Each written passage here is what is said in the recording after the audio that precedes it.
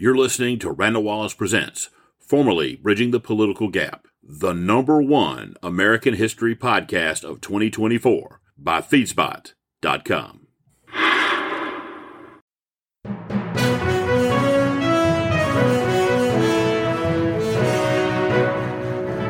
Welcome to City Council Chronicles. Somewhere out there, a city council meeting is happening, and you're not watching it, but I am. Hello and welcome. I'm Michael Carlick, and you're listening to the City Council Chronicles podcast. For city council meeting reviews, click on councilchronicles.com.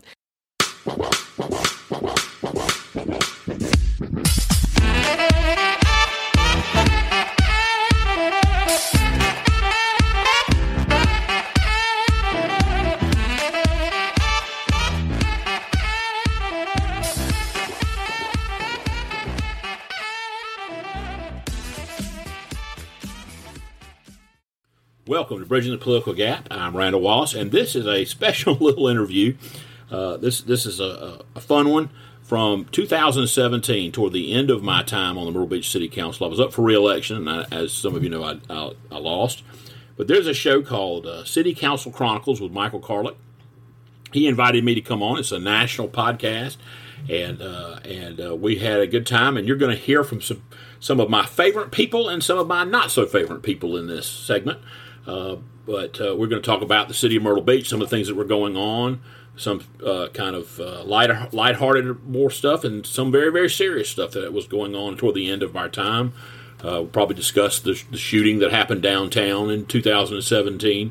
And on top of that, I'm going to tell a really good story about my mom. And April 9th was my mother's birthday. She unfortunately passed away in March of last year. So this is sort of a tribute to her, I guess. She herself doesn't talk, but it's a cute story about my time on city council. I was elected at a pretty young age. I was 30 years old.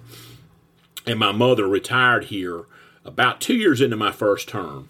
And she was not used to politics and the rough and tumble ways of it sometimes. And there's a cute story that is very, very true at the end of this show that will be pretty funny about her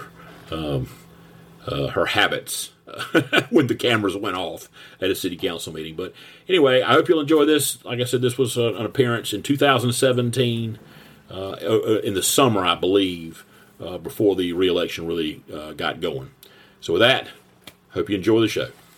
On today's episode, I talked to Randall Wallace, city councilman in Myrtle Beach, South Carolina. Can we get some beach music on track 2, please? Thank you. He has been on the city council for 16 years, and we talk about what things were like when he first got there as a fresh-faced 30-year-old. Plus, I guarantee it'll put a smile on your face to hear what his mom does for him after he has a difficult council meeting. So let's get to it. Episode 47. Stay tuned.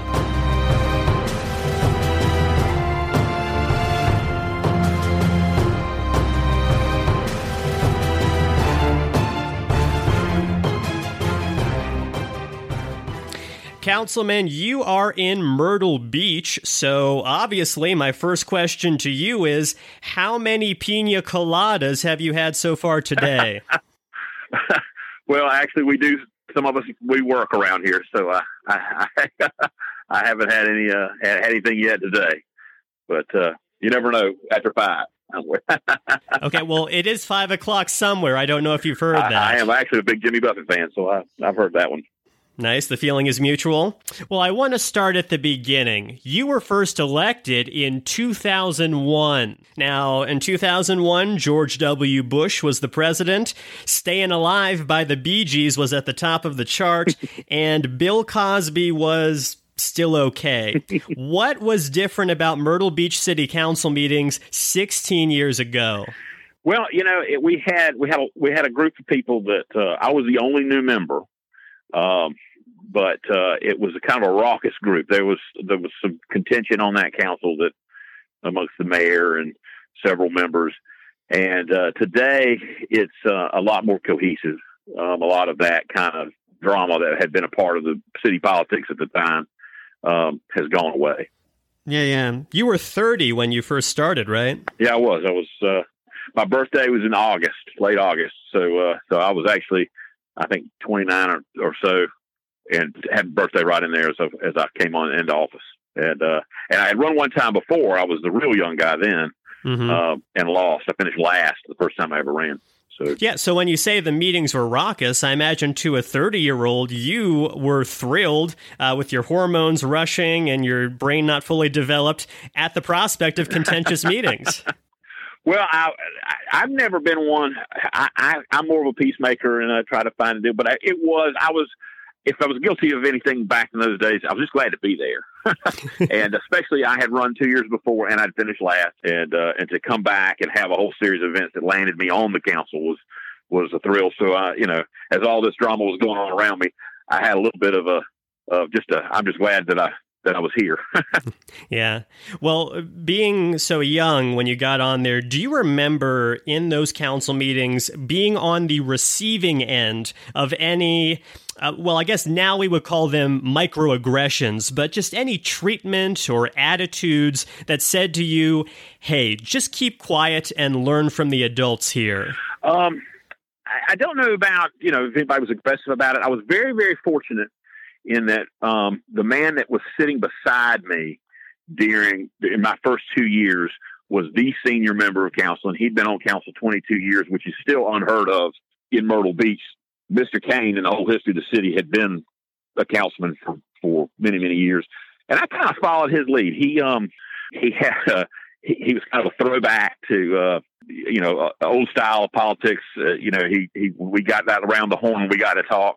He would pull out napkins and pieces of paper where some constituent had talked to him about trash pickup or whatever, whatever their issue was, and he'd have it written down, and then he'd say, you need to go take care of this over here, and he'd go down the list.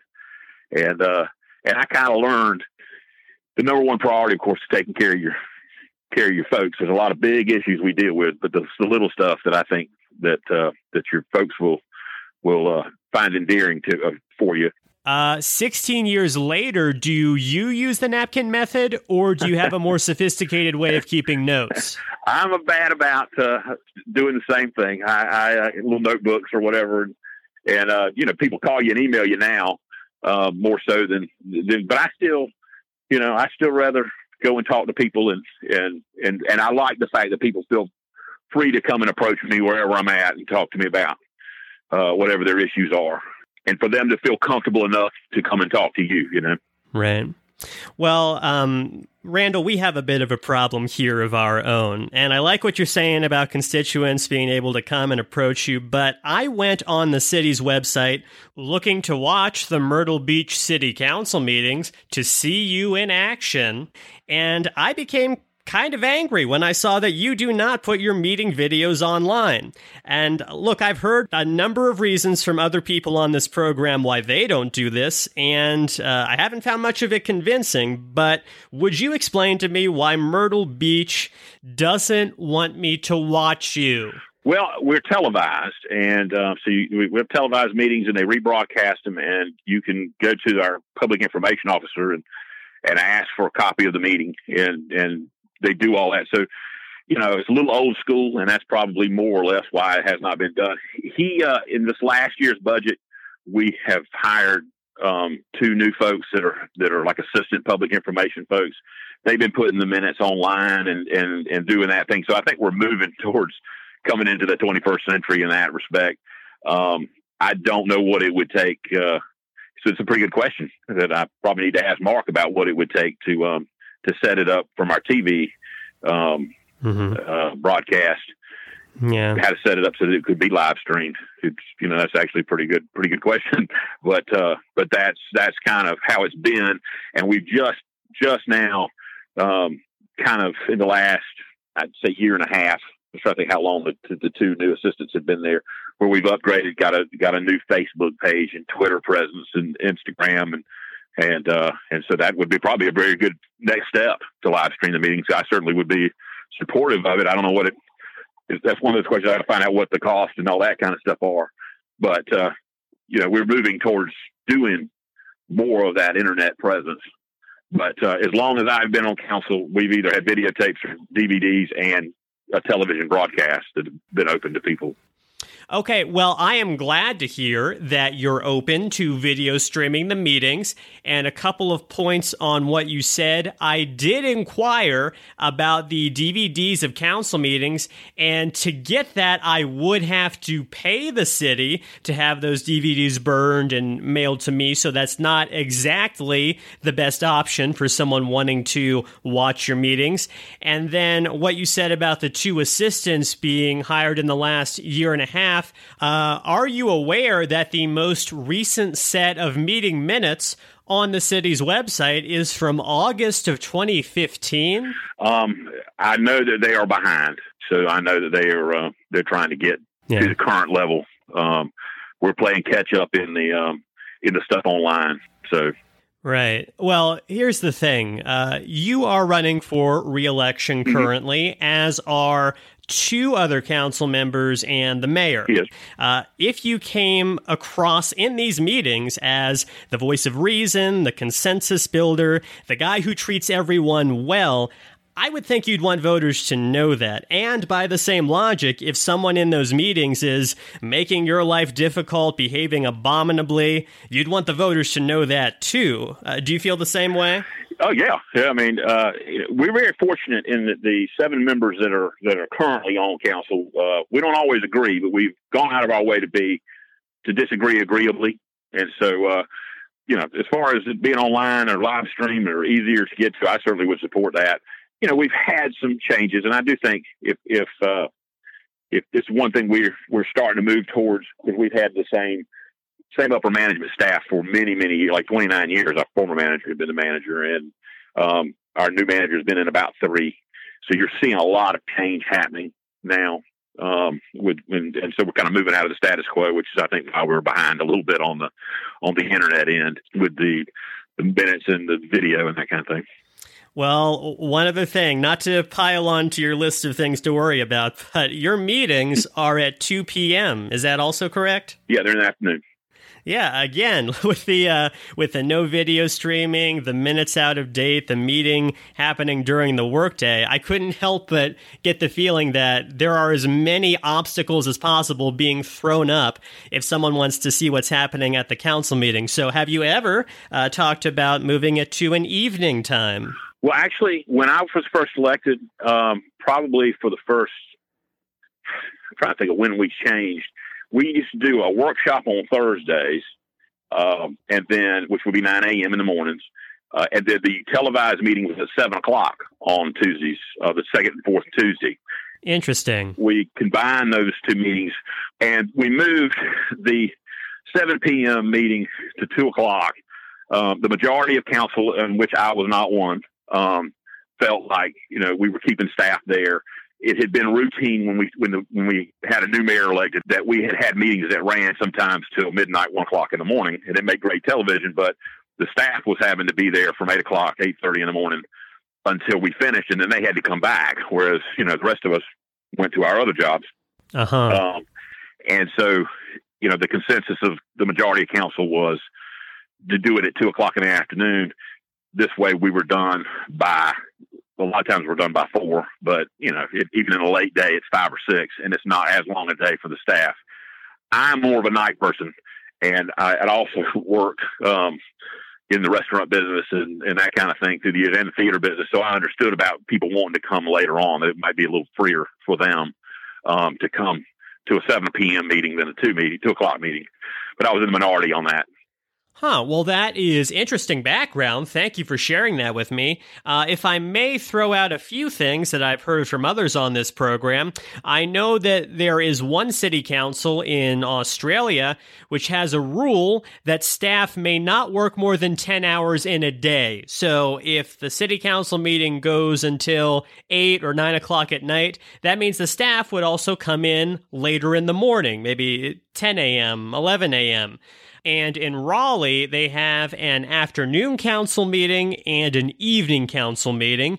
The afternoon has more non-controversial items like business permits that the staff who come in at 8 or 9 a.m. can be present for. And then in the evening, when the public is there, then you get into the more controversial stuff. And not every city employee has to be there for that. So those are just two ideas. Maybe one of them is right for Myrtle Beach. Well, I'll have to bring it up. I haven't really talked to other council members about how they feel about it. It's been a long time ago decision, and we do have at least 2 new members, I think, since that decision was made. So I've never really haven't really pursued it.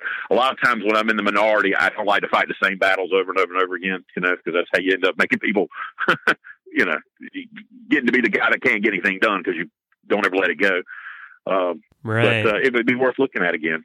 Mm-hmm. Well, with all that being said, there is actually one meeting whose video I found online. This was a special meeting from June 20th of this year. Now, Councilman, can you briefly explain what happened in Myrtle Beach that made this meeting necessary? Well, we had a shooting in downtown in the middle of the night. I want to say it was about 1 o'clock in the morning. And there was a gentleman that was on vacation in Myrtle Beach that was up high in one of the high rises. And I mean, he could not have been a movie producer and had a set of circumstances to film any greater. He was on Facebook Live, and a group of kids, they got into a fight, an altercation. There was, I think, a girl had gotten in the street and was dancing around or something. I don't know exactly how the fight itself started. The guy pulled out a gun and started shooting into the crowd, and that security guard shot him, and he then carjacked a car that was right off scene. And but one policeman came there right as it was unfolding, and I think his car was shot at a couple of times. And so he came around to get in a better position. But the whole thing went on Facebook Live, and there was, I don't know, about 3 or 4 million views of it. And it made, national news. And so council decided that, we needed to address that. And to allow the community to come in and vent. So I'm sure you saw a lot of colorful commentary from some folks that were upset, and some of them justifiably, some of them candidates coming up for November. But I think it was a very tough situation for the community, and we had to address it pretty quickly. Sure, and a lot of people have this TV image of a city council meeting where it's a full room of impassioned citizens coming to speak. And usually that's not how city council meetings go, but for this meeting, that's absolutely what happened for more than an hour as public commenters came up and told you all how angry they were, and in some cases how they didn't care for some of you. I think the resignation of the mayor, the city manager, and the city council should come forward. I believe that Horry County should appoint an interim administrator, suspend the city attorney. What are you going to do for the residents? What are you going to do for us? And when are you going to do it? We're going to hold your feet to the fire. Elections are coming up. A lot of you, I either know you personally or I'm related to you, but I don't care. When elections come around, you better be on the ball. But I brought up that position that I've only here 4 short years. And if I'm able to find out this much, and I know much, much more, it goes really deep. I know more than maybe 10 of your best people in this city how deep. Our 3-term mayor needs to be shown the door. Let's talk about some of what we heard. There was one lady who said she knows some of you, is related to some of you, but that doesn't matter now. Can you remember ever being friends with someone in the city, and then one day they walk into a council meeting and tear into you guys and completely surprise you? Oh yeah. I mean, that you get people who are impassioned about any issue that you get into that's got some controversy to it. And that's one thing I've learned, in the 16 years that I've been doing this is, you may not end up with the same friend 16 years later that you had when you started. But in this case, you had some people that they were upset. I mean, this is, would you take a hit in a town that's a hospitality town for something like this? They're upset. The potential to have it kind of blow up on you in the season is kind of a financial problem for some of the folks here. Yeah, and I'm glad that you bring that up because I want to play something one more commenter said. Take a listen. My son waited tables here when he was going to Coastal Carolina. He told me how many times checks were not paid. There were times when a whole group of people would get up at one time and walk out of a restaurant and not pay.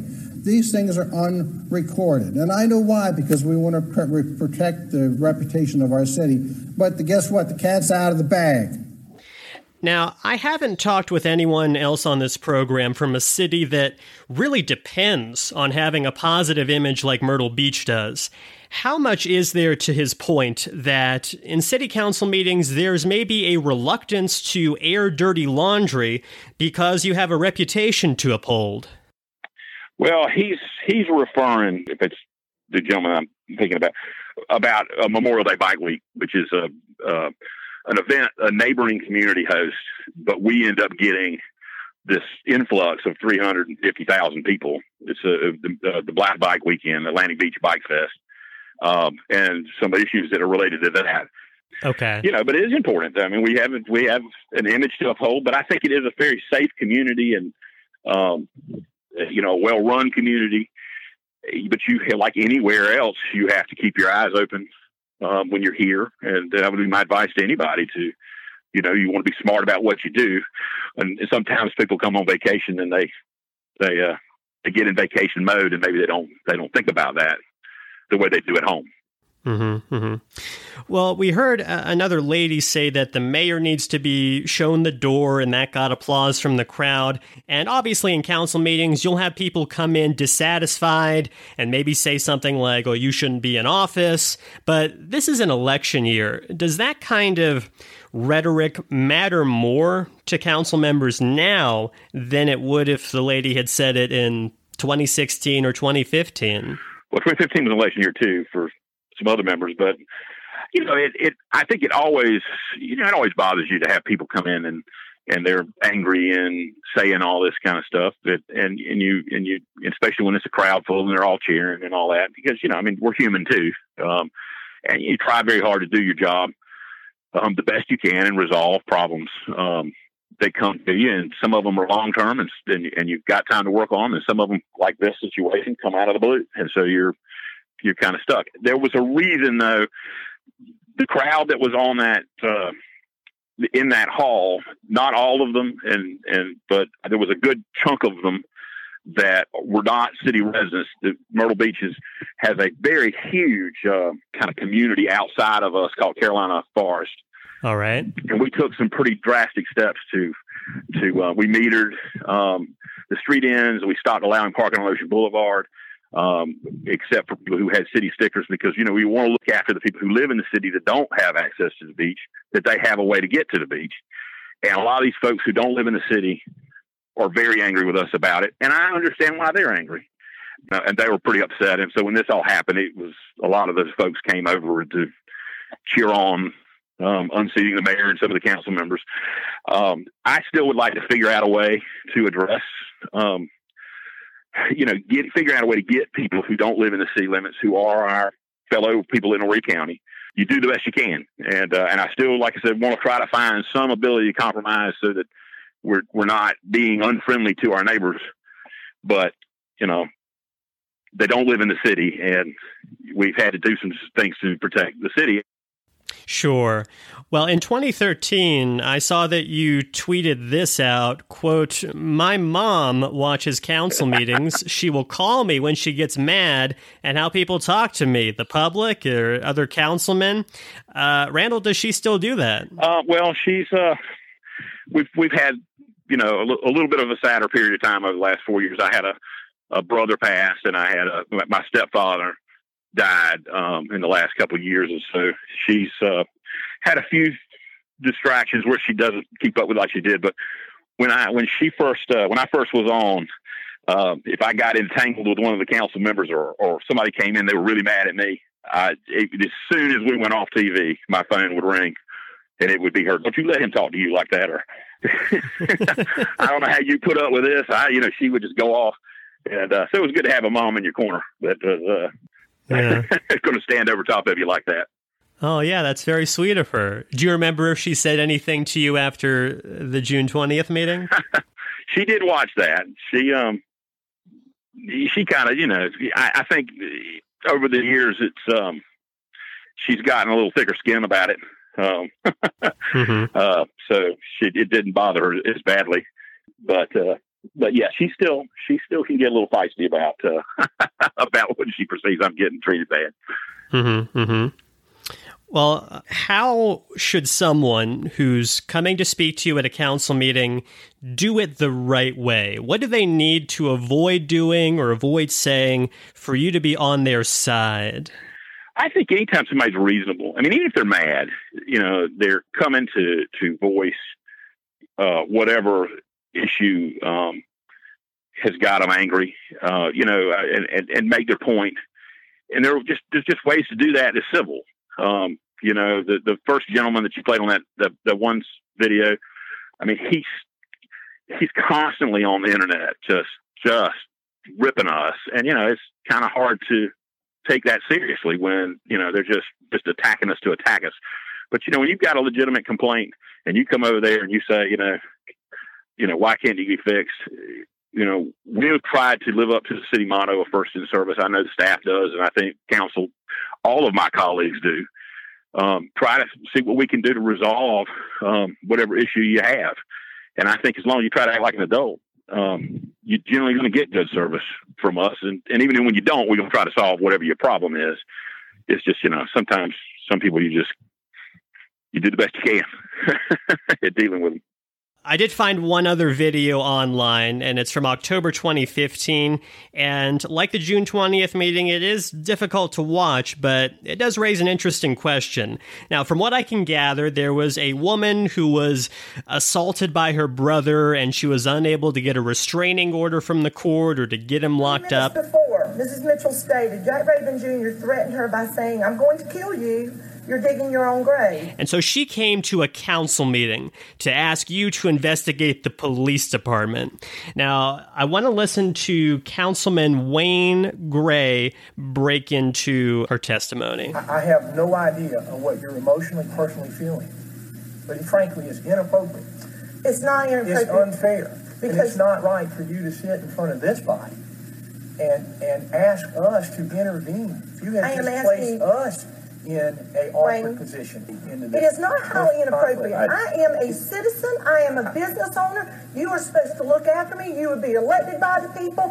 And the people in these reports are not just me, Wayne. I understand. They are not just me. Okay, now you said at the beginning that looking out for constituents is your top priority, and you said just a minute ago that people have a right to come and voice whatever complaint they have to you. I'm wondering, when she says that the city council is supposed to look out for her, what does that mean to you? Well, in a big sense, we need to make sure that and have a forum where people can voice whatever issues are going on that involves, the city services that we're supposed to be providing, which is police, fire, all of that. In the case there, that you just had a clip of, I know both of the folks involved. It's a family dispute, and she was very, very upset. He is also very, very upset, and it sort of was it has been an ongoing thing. I don't think it was the correct forum for her. She, there was a judge and that kind of thing, or a magistrate, so whoever. Council was not really in a position to deal with the complaints that she had at the time. And as far as I know, they have gone elsewhere to settle their dispute. So it was, it was kind of an awkward situation to be in. Both of them are fine people. I've known both of them most of my life. Yeah.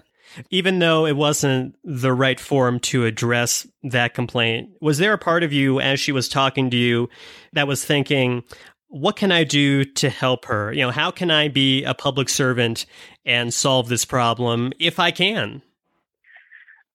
Yeah, I mean, you always want to help people when they're in distress. And I know when it's a family situation, it's emotional. And, you want to steer her in the right direction to whatever legal situation needs to do. It was not a place, like I said, that we really, would have been involved in. She needed to have seen a magistrate or whatever, to deal with it. And it was a tough situation. It caught me flat-footed. As she came, that was a public input. So, you don't have any idea what anybody's going to talk to you about when they come to public input. So, did the best we could to deal with it at the time. Yeah. Do you think that was an instance where someone came to you just because they needed to talk to somebody, not because they necessarily wanted their problem solved? They just thought someone should know their story, and that someone was the aid of you. I would say that you deal in this business in public service with people that come and talk to you, and they just want to vent. And in private, you do that. You let people vent. This was an unfortunate circumstance as far as being on, at a public meeting like that. But yeah, I think that people want to tell you what their side of the story, and that's how it goes sometimes.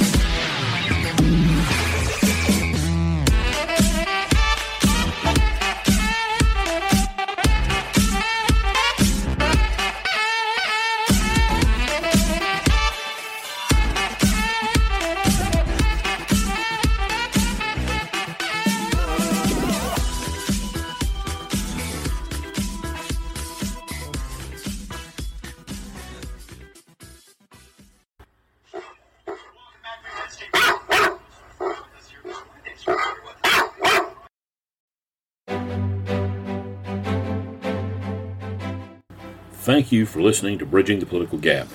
If you've liked what you've heard, please share it. And we would love to hear from you and your thoughts on our show. So if you'd like to, please leave a review wherever you get your podcast. And until next time, thanks again, and so long for now.